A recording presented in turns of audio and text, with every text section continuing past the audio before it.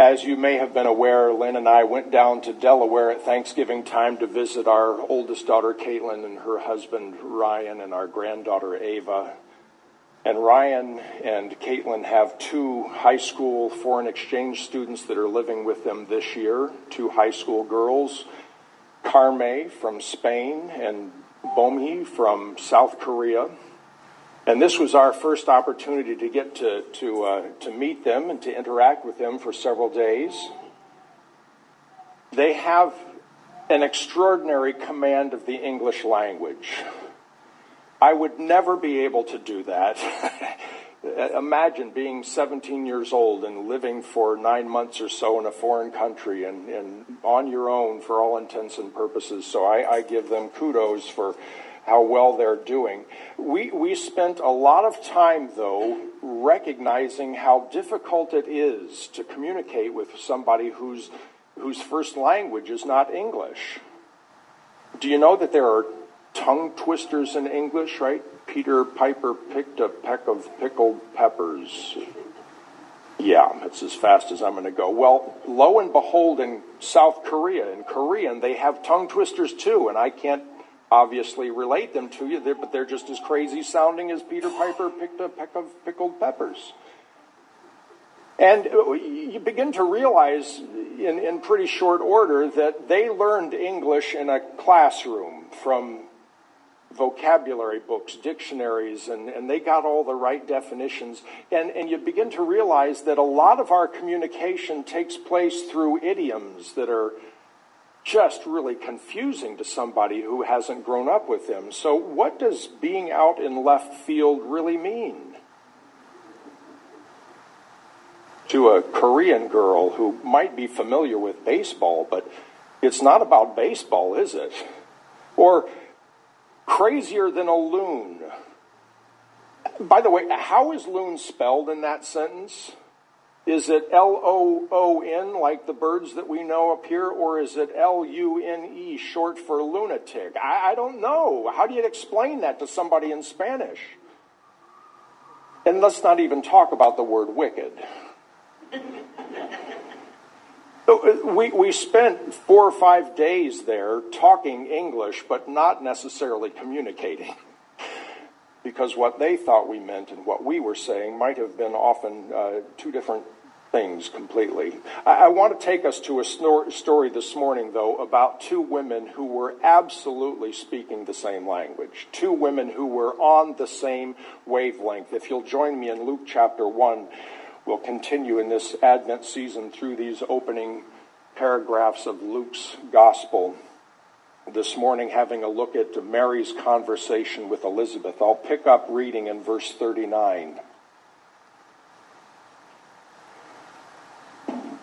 At that time, speaking of the time that Elizabeth was 6 months along in her pregnancy, Mary had just been told that she would become pregnant. At that time, Mary got ready and hurried to a town in the hill country of Judea, where she entered Zechariah's home and greeted Elizabeth. When Elizabeth heard Mary's greeting, the baby leaped in her womb, and Elizabeth was filled with the Holy Spirit. In a loud voice, she exclaimed, "Blessed are you among women, and blessed is the child you will bear. But why am I so favored that the mother of my Lord should come to me? As soon as the sound of your greeting reached my ears, the baby in my womb leaped for joy. Blessed is she who has believed that the Lord would fulfill his promises to her." And Mary said, probably with equal gusto, "My soul glorifies the Lord, and my spirit rejoices in God my Savior. For he has been mindful of the humble state of his servant. From now on, all generations will call me blessed, for the Mighty One has done great things for me. Holy is his name. His mercy extends to those who fear him from generation to generation. He has performed mighty deeds with his arm. He has scattered those who are proud in their inmost thoughts. He has brought down rulers from their thrones, but has lifted up the humble. He has filled the hungry with good things, but has sent the rich away empty.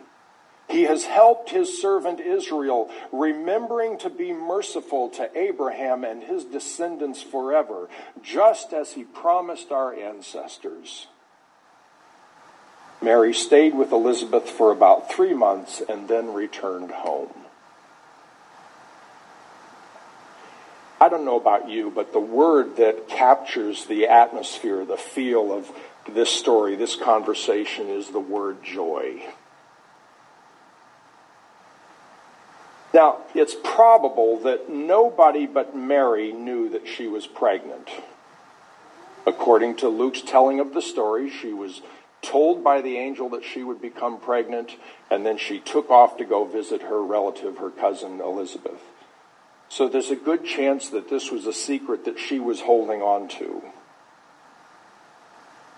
One might think then that this was a case of misery-loving company. Imagine you're a teenage girl, you're told by an angel that you're going to have a child. You're told that that child will be the savior of the world. You're thinking about all of the changes that are going to take place in your life, your family, your relationships.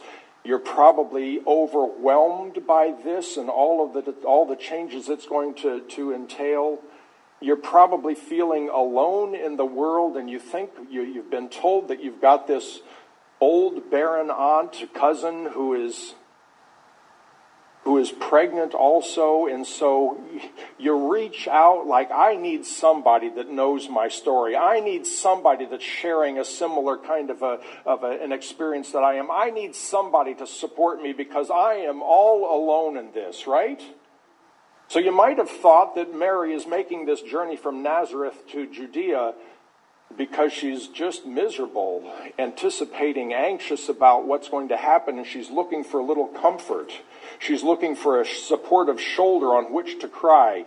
But the joy that's expressed in this greeting just sends all of that out the door.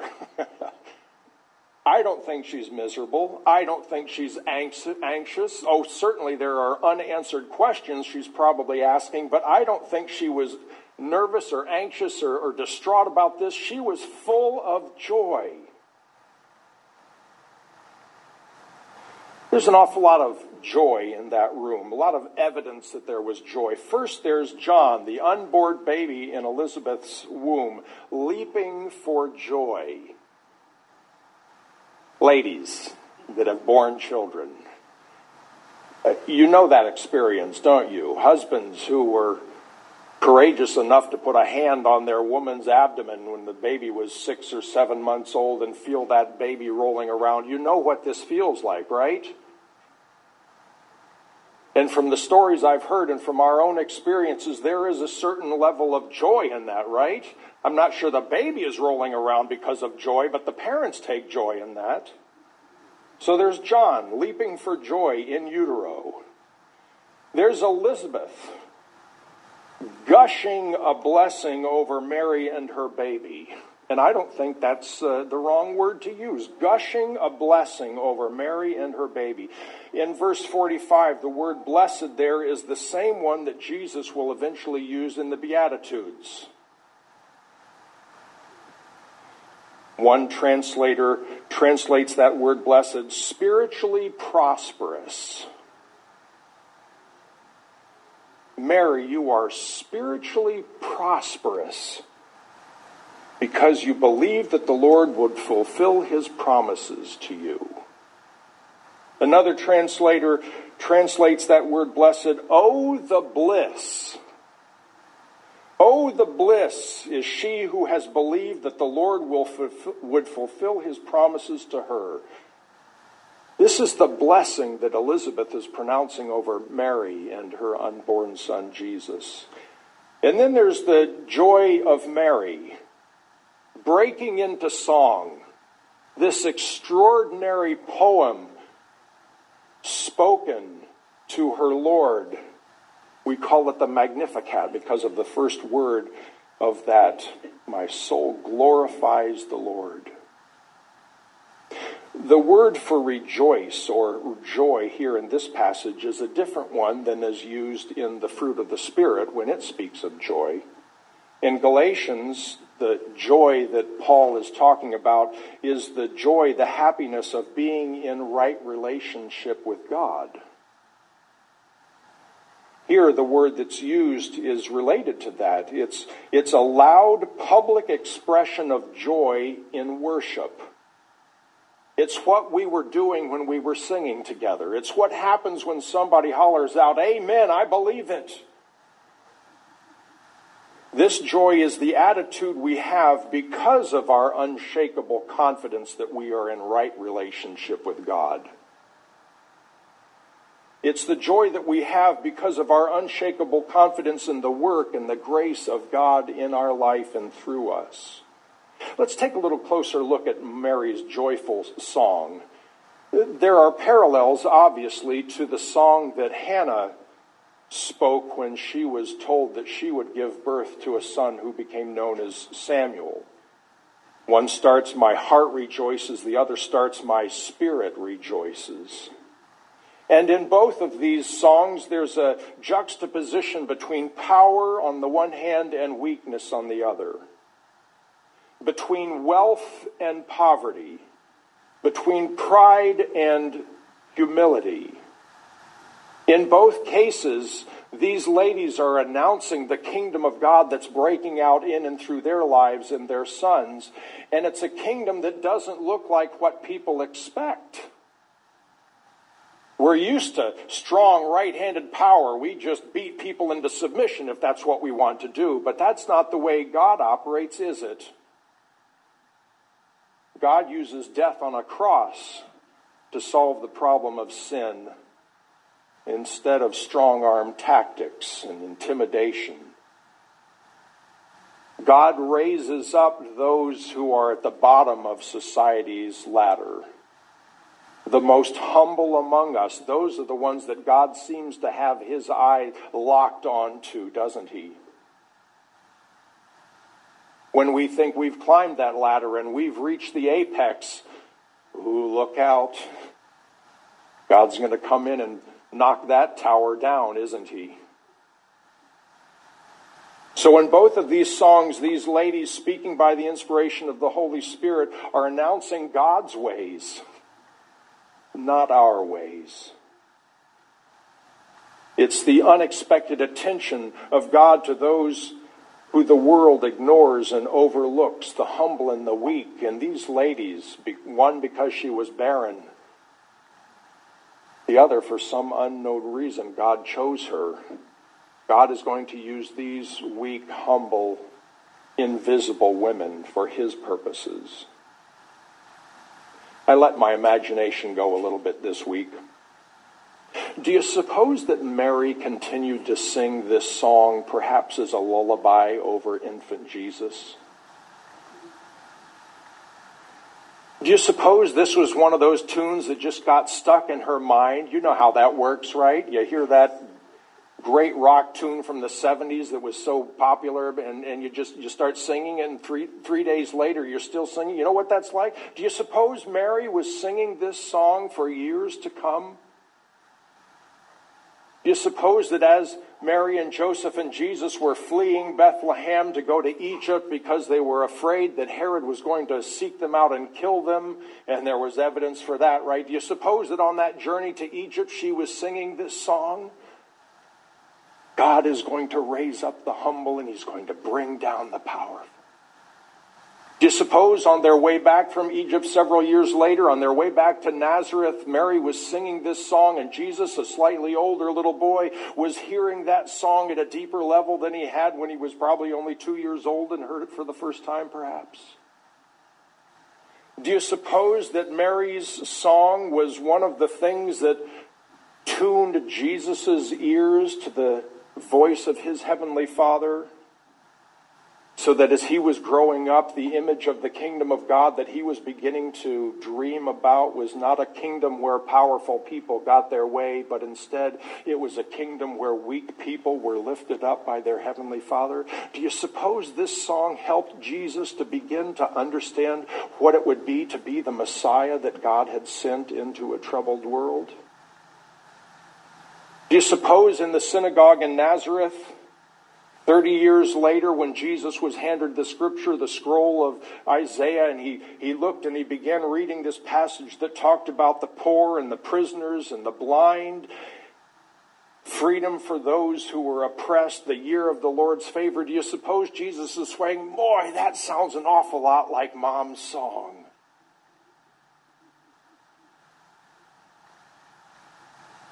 This is a conversation between Elizabeth and Mary, full of joy.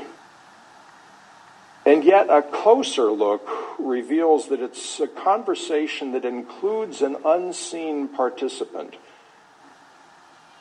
who seems not only to be revealing information that these ladies and this unborn son in Elizabeth's womb didn't understand or didn't have yet, but also an unseen participant who helped these two ladies to communicate at a level of unity unknown perhaps before in human history.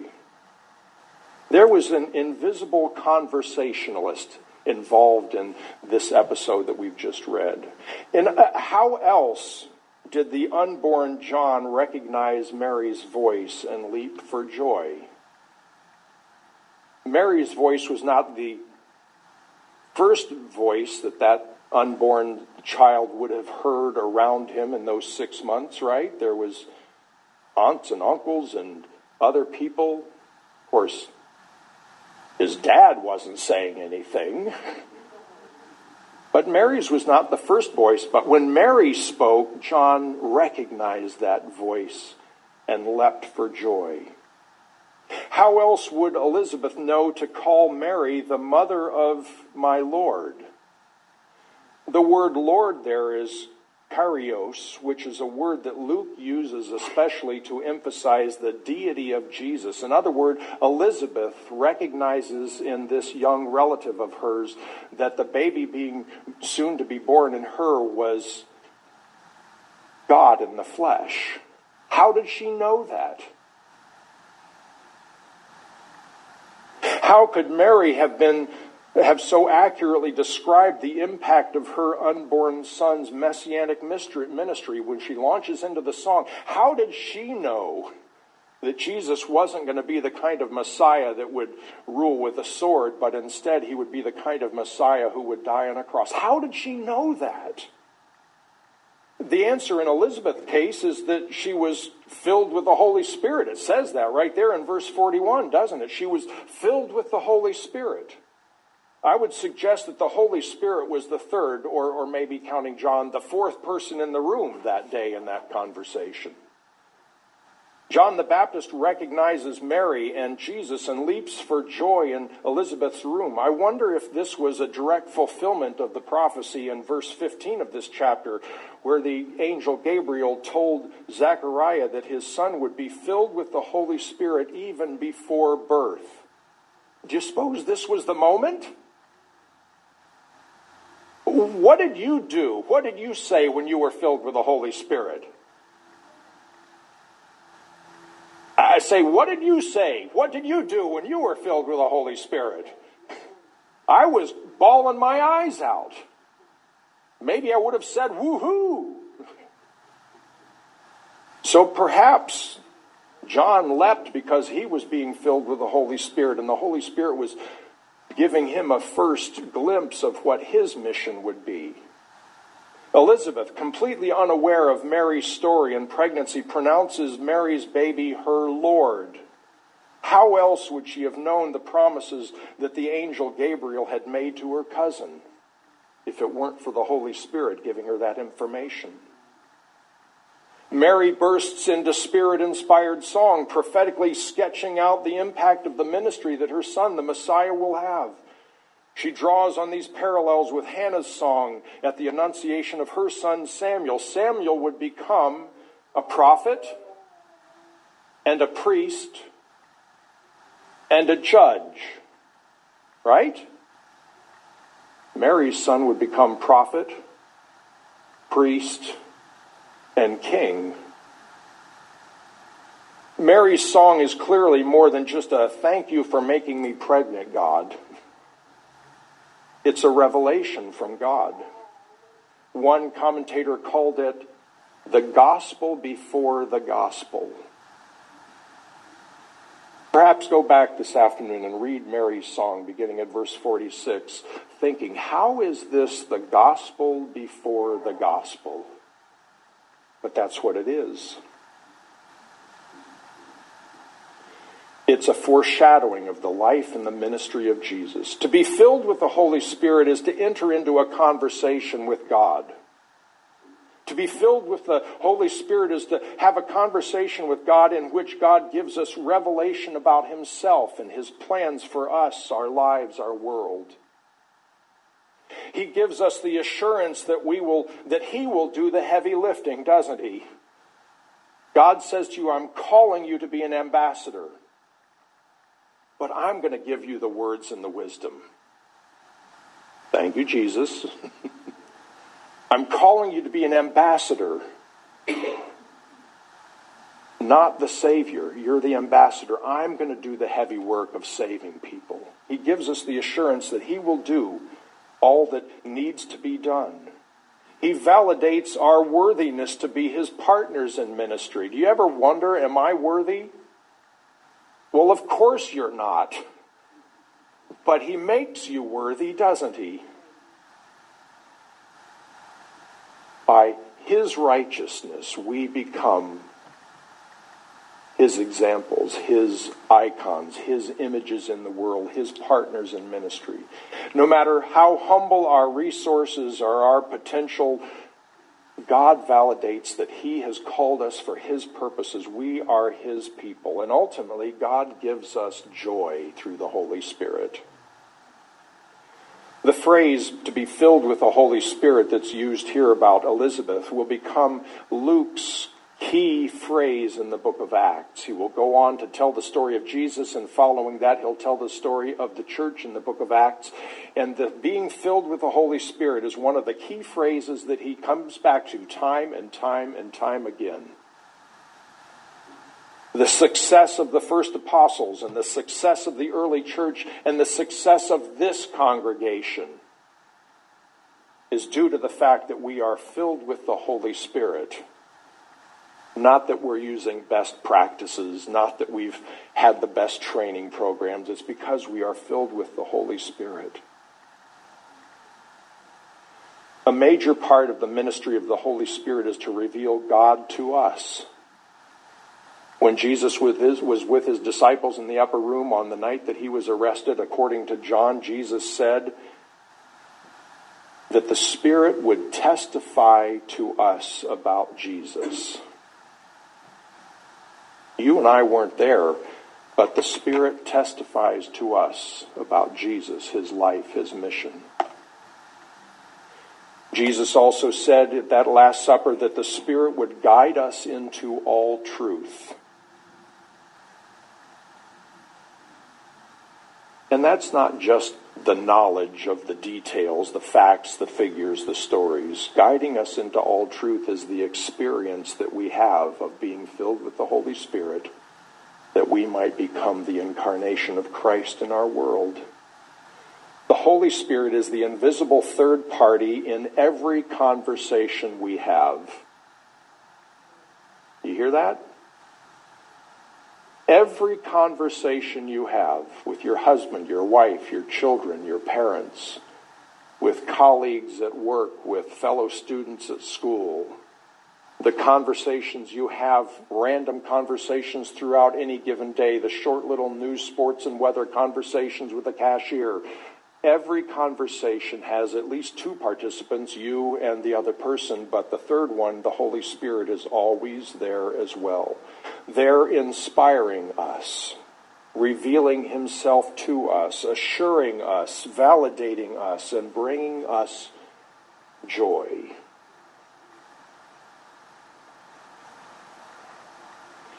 This leads me to a recommendation I would like you to consider today. This conversation between Elizabeth and Mary, with the Holy Spirit being the third unseen participant, is an example of an ancient prayer discipline known as spiritual direction. Spiritual direction is helpful because we have a major problem when it comes to communication, even more major than not speaking Spanish or Korean or English very well. The difficulty is that we human beings have a hard time being objective about ourselves. So when we're having a conversation with God, there's always this nagging question in the back of my mind. Is that God speaking? Or is that me speaking? Is that God speaking, or is it my upbringing speaking? Is that God speaking, or is it the culture in which I live speaking? Is that God speaking? I'm not sure I can always tell. Sure, there are times where it just seems to be overwhelming, but in the ordinary day-to-day routine conversations we have with God, sometimes it's hard to be objective, isn't it?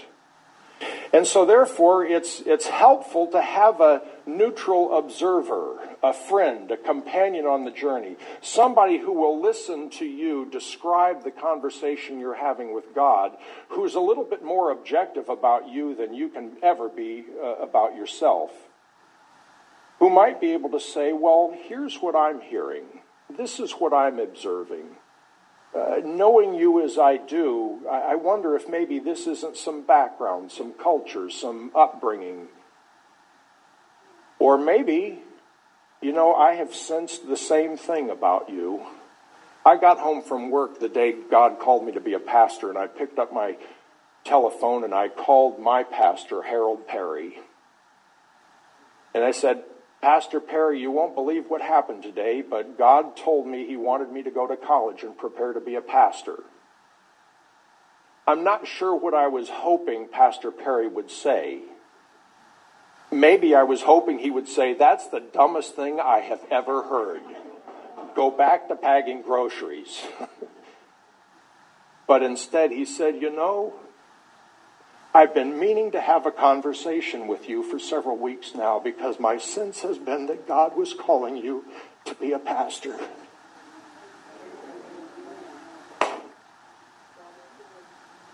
That's spiritual direction. It's another person validating what I had experienced.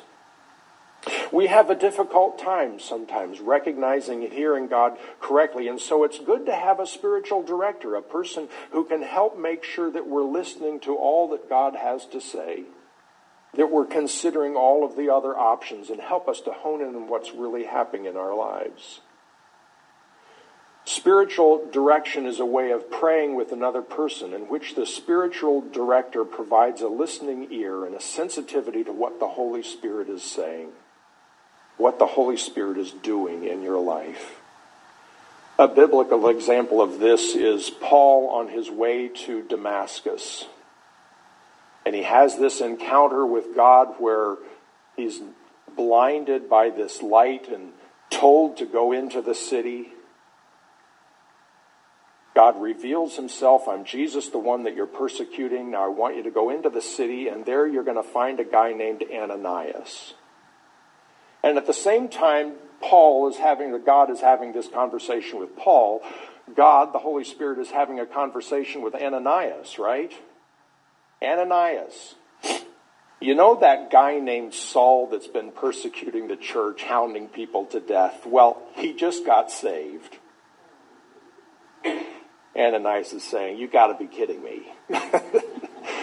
He's the last one in the world that would get saved. But God says, no, he actually got saved, and he's on his way to your city, and I want you to go find him because he needs to have his eyes opened. He needs to have somebody help him process this 180-degree turnaround that's just taken place in his life. Ananias helps Paul understand what's happened in his life. That's spiritual direction. We have a need to pray with one another. And that need is all the greater these days in a world where it seems like God is disappearing. People say he's irrelevant. He's not doing anything in our world. Don't turn to God for any help, because you're not going to find any help there. In a world where increasingly that is the attitude that people have, we need to be able to talk with one another to help us recognize what God is doing and saying in our lives. We need a prayer companion, a person who will walk with us on the journey to help us discern God's presence in his work. Spiritual direction runs the gamut from just a close Christian friend, your husband and wife, a person that you know, knows and trusts the Lord and knows how to pray. That could be a spiritual director, somebody that you just have spiritual conversations with. Do you have somebody like that? I mean, you don't have to have the conversations every day, but do you have somebody in your life that you've had a spiritual conversation with before? Let me see a show of upraised hand. We got 2, 3, yeah, counting. All right, yeah. So go to that person. If you sense God is saying or doing something in your life, go to that person and say, this is what I'm hearing. This is what the leading I'm sensing. What do you think? It could be that simple. At the other end of the spectrum, there are trained and certified spiritual directors. 10 years ago, I took a 2-year spiritual direction certificate program. I've been providing spiritual direction for a number of people for the last 10 years. I've been seeing my spiritual directors over the last 10 years on a monthly basis. So if that's something that you would like to know more about, if you'd like to pursue that, perhaps I'd invite you to give me a call, stop by the office. Let's have a conversation about that.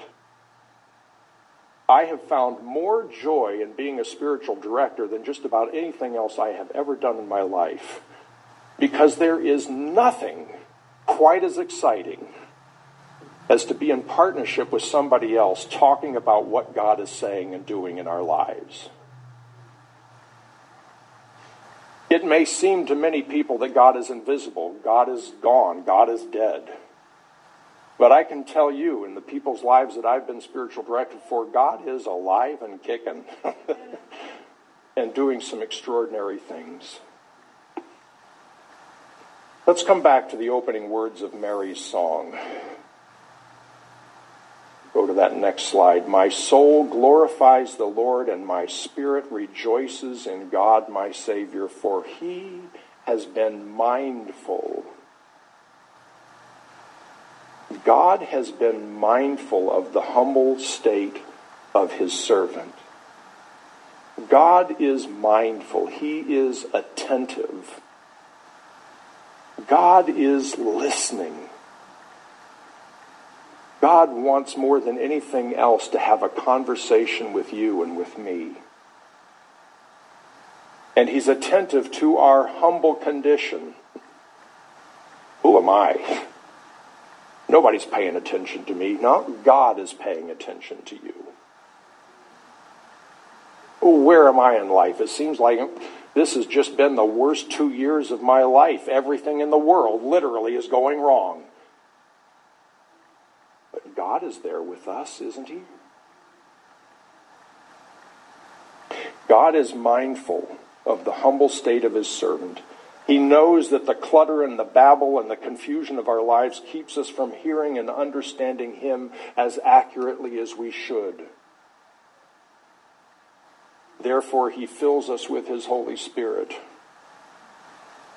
He brings alongside us partners who can also hear what God is saying to us and to them.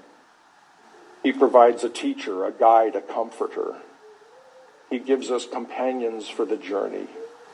And the outcome of all of that, I would suggest to you, is joy.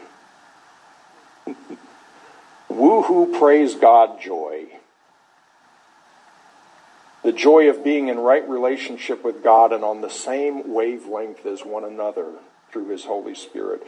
The inner joy is expressed in joyful words and worship that bubbles over as effusively as that of Mary and Elizabeth and that bouncing unborn baby John. God gives us, hear this, God gives us his Holy Spirit and companions on the journey in order that we might have the joy of the Lord. You hear that? God gives us his Holy Spirit and companions on the journey in order to bring us the joy of the Lord. Let's pray together. And specifically right now, I would like you to be listening for what God may have said to you during this sermon. What is the truth, the encouragement, the validation, the command, the commission? What is it that God has spoken to you about this morning?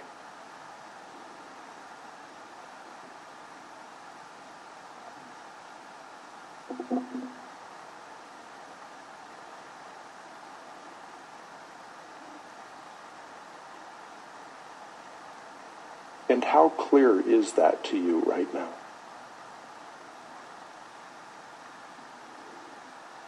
Is there any other explanation other than the Holy Spirit that might be presenting itself to you?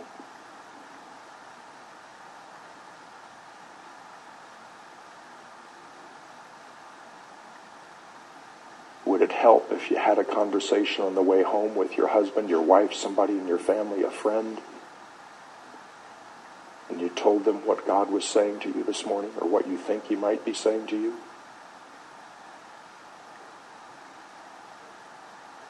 Lord, speak to us. We are your servants. We believe that you are a God who speaks, who calls, who commissions, who instructs, who inspires. And we want to know beyond the shadow of a doubt that you are the one that's calling us. And we commit to obeying your call. We commit to receiving the gifts that you want to give to us. Speak, Lord, your servants are listening.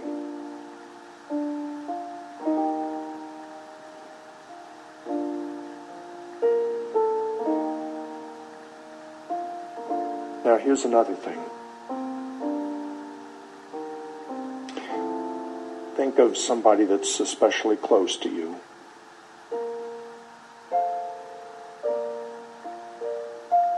Perhaps somebody that's going through a trying ordeal in their life. Perhaps somebody who's in the throes of making a decision of some sort. A person that's feeling especially down and discouraged.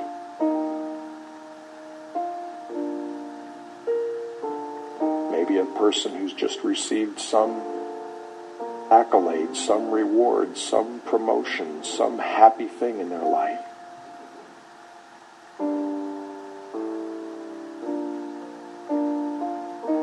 What might God be saying to you about that person, that situation? What might God be saying to you to pass along to that person?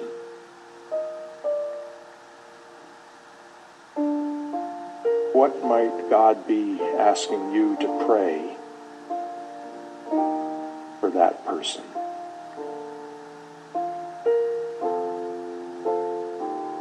I believe that God is still calling to Pauls and Ananiases, linking them together.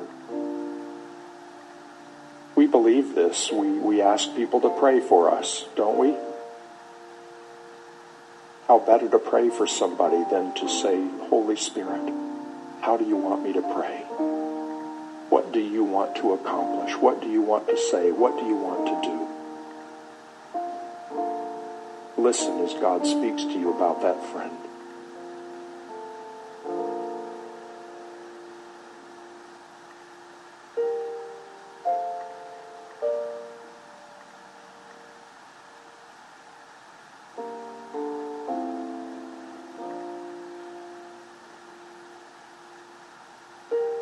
Lord, we thank you in this Advent season for this story about Mary and Elizabeth and John the Baptist.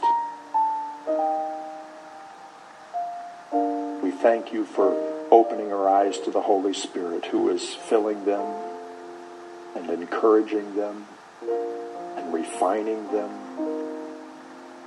and bringing joy to them.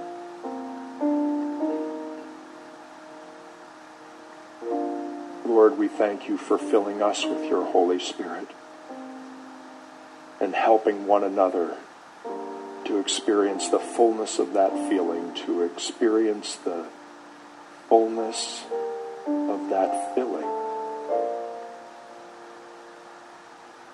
Lord, help us to be your people of prayer. Help us to recognize your Holy Spirit as you speak to us. In Christ's name we pray. Amen.